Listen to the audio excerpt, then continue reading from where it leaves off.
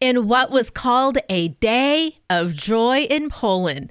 In September, a devout Polish family of 9 were beatified all at once. Now, it's an incredible story of faith for Joseph and Victoria Olma and their 7 children, one of whom was preborn, were martyred for sheltering 2 Jewish families during World War II. This tragic event brings up a memory of grief and sadness, but also great hope in the mercy of God. And present for the beatification was Father Michael Niemczak. He is a formation director at Mount Angel Abbey. And he's joining me this morning because he was present for that beatification. And he's going to tell us about his family, the Olmas. Good morning, Father Michael. Thank you so much for joining me today. Hey, good morning. Thank you for having me. What an incredible story in and of itself. This family, for the first time in the history of the Catholic Church, an entire family brought in together. And this is your family, Father Michael. Tell us a little bit about this family and your relationship to them. Oh, yes, I'd be delighted to. What's beautiful is that this family is everybody's family. That's the whole beauty of the communion of the saints. So we would all be excited about it. And in fact, the world over, people are excited. But there's an added excitement that I have because Victoria Ulma, her maiden name was Niemczak. She was cousins with my great-grandfather. And so all of this happened in the small town of Markowa, which is just 2 towns over from the town where my dad grew up, where we would always go to visit Grandma and Grandpa every summer, where we moved when I was a boy, and where I went to the first grade when I was 6. So it takes on a very personal tone for me in a way that just makes the communion of saints feel that much more real. These aren't mythic figures from a distant past, but yeah, these are real flesh and blood people who had families, who lived pretty regular lives, just in extraordinary circumstances, lived their faith with a great heroism. Father Michael, let me ask you this. Was their story, did you grow up knowing who your cousin was and the story around their death? Oh, so great question. I had some vague notions that we had family there that had sheltered Jews. And what's beautiful is that from my grandfather Kazimierz, on both sides of his family tree, so on his mom's side, his uncle was sheltering Jews at that time, and on his dad's side, the Ulma family was sheltering Jews. So I knew in vague terms that something like that was happening, but I never got the details of the story until later on. When I was already in seminary is when my dad was sharing a bit more about it. And it just had a profound impact on me in making me want to live out my vocation with that same kind of a heroism, that same kind of self-sacrificial love with which the Ulmas lived out theirs.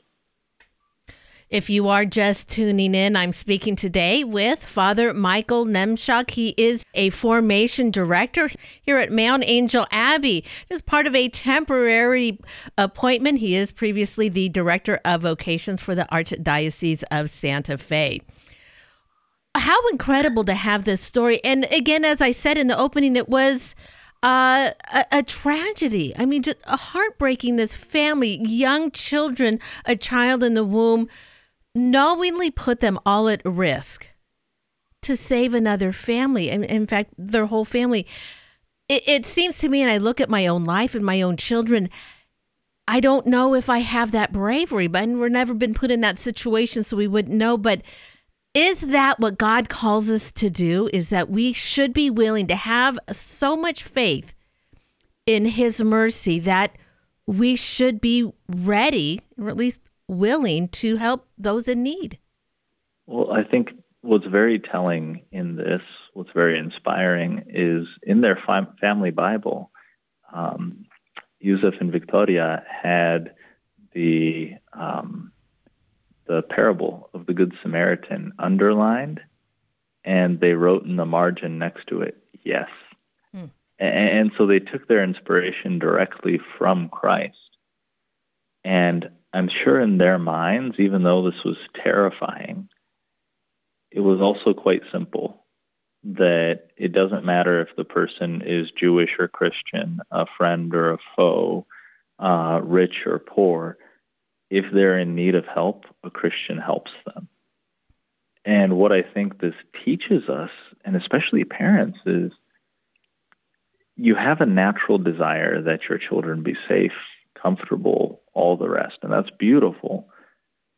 But you also recognize through supernatural faith that they are God's children before they are your children, and that he has called them to be heroes, not just to kind of meander their way through life, seeking, comfort, safety, all the rest, but to live their life with this sense of heroic purpose in pursuit of Christ.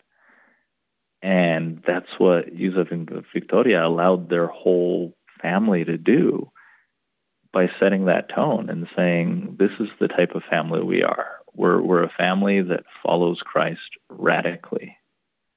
And they won for their children eternal life. Right? Isn't that every parent's goal? Exactly. More than just a string of decades on this earth. It's eternity. That's what we're going for. Father Michael Niemczak joining us today. We're talking about an incredible first for our Catholic faith when an entire family, the Ulma family, was beatified in Poland earlier in September. Father Michael, I've just love this conversation so much. I want to know about what happened at the beatification because you were there, and I'm coming up against my break. Can you stay with me through the break so we can continue in the next half hour? Oh, certainly. I'd love to.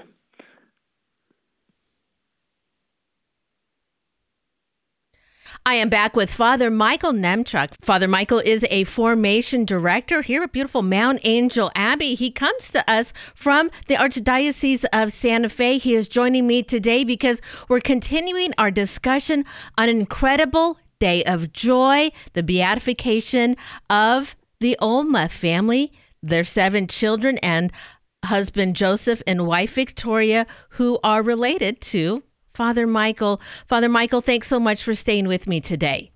Oh, it's a pleasure to be here. Father Michael, in our first half hour, you talked about how you came to know this family and the realization that Victoria was a relationship to your great-grandfather.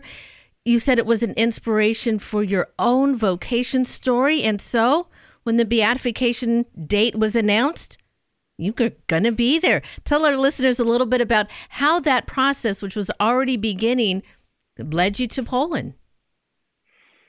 Oh, I was so grateful for the opportunity. I was just starting my new assignment here, or I knew that I was going to be starting it. I was still pastor of my parish in New Mexico and a vocation director. And so there was a big question mark of, am I going to be able to even have that time off? But thankfully, when I called the rector, he was very gracious, and he said, it's not every day that you have members of your family beatified. Of course, you could have that week off. So I went over there, and my father was over there as well. He had spent a few weeks down there in Poland ahead of the beatification, and it was beautiful to get to spend a little bit of that time with him, with some of the rest of my extended family, and then can celebrate that beatification mass, which was just such an honor and beautiful to see all of Poland really galvanized around this moment. The president was there, the prime minister, the head of the Senate, the chief rabbi of Poland was also there, so there was an interreligious element to it. And upon this town that's actually not any bigger than Mount Angel here, at the foot of the seminary, 36,000 people from all over Poland descended upon this town for this mass. There were multiple cardinals and bishops, and I think they said about 1,000 priests. And it was all because one family decided that they would follow Christ in a radical way and be open to life, be open to the lives that God gave them in the womb and the lives that came knocking at the door. Wow, incredible. Father Michael, you said you were there, you met up with your father there and some extended family. Did you have an opportunity to meet even more family that still resided in Poland while you were there? Yes, so I didn't get to meet any new family that I haven't met before. Those who were most directly related to the Ulma family, they were understandably very busy with, everybody wanted to meet them. But the family that I did get to know a little bit more was the Schiller family, which was what I mentioned earlier, my grandfather's mother's side, that was also hiding Jews at that same time. And hearing from, I guess, my great uncle, I don't know what exact kind of relation he would be, great uncle or cousin or something, but hearing from him how he, as a 9-year-old boy, had to walk home from school that day that the Ulmas were killed. They sent all the children home and they said, go back by the most direct route, go to your families, it might not be safe. And he's walking home from school knowing that his family had been sheltering another Jewish family for about a year at that time, and not knowing what he was going to find or if he would find his family there. And then the fact that, having seen this horrific fate that the Ulma family faced, instead of kicking these Jewish persons out, they still kept hiding them, sheltering them for the months that followed. So just hearing him tell that story was profoundly moving to me. What an incredible story and inspiration, and for every family to place all of their trust in the Lord. And while it seems a tragic end, as you said, this is eternity and a family together to enter the gates of heaven. So for the Ulma family, now the beatification has happened. What's the next step? And will the whole family be able to be canonized together? What happens now? Oh, so that's a really good question. I think a lot of people, even within the Vatican, are asking that question of what the next step would be, because it's beautiful that as a family they were beatified, because as a family they made this self-sacrifice, and that unity of the family aspect is among the most beautiful out of this whole thing. They picked as their feast day July 7th, which was the wedding date of Yusuf and Victoria, which, what a beautiful thing to highlight the unity of the family by having the family's birthday essentially be the feast day.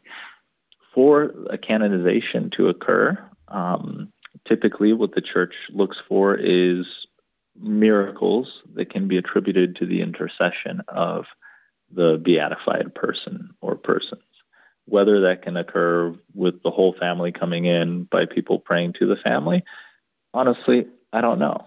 But I'm hopeful, and so I've been trying to get as many people as I can to pray to the Ulma family with their needs, trusting that their intercession will be powerful.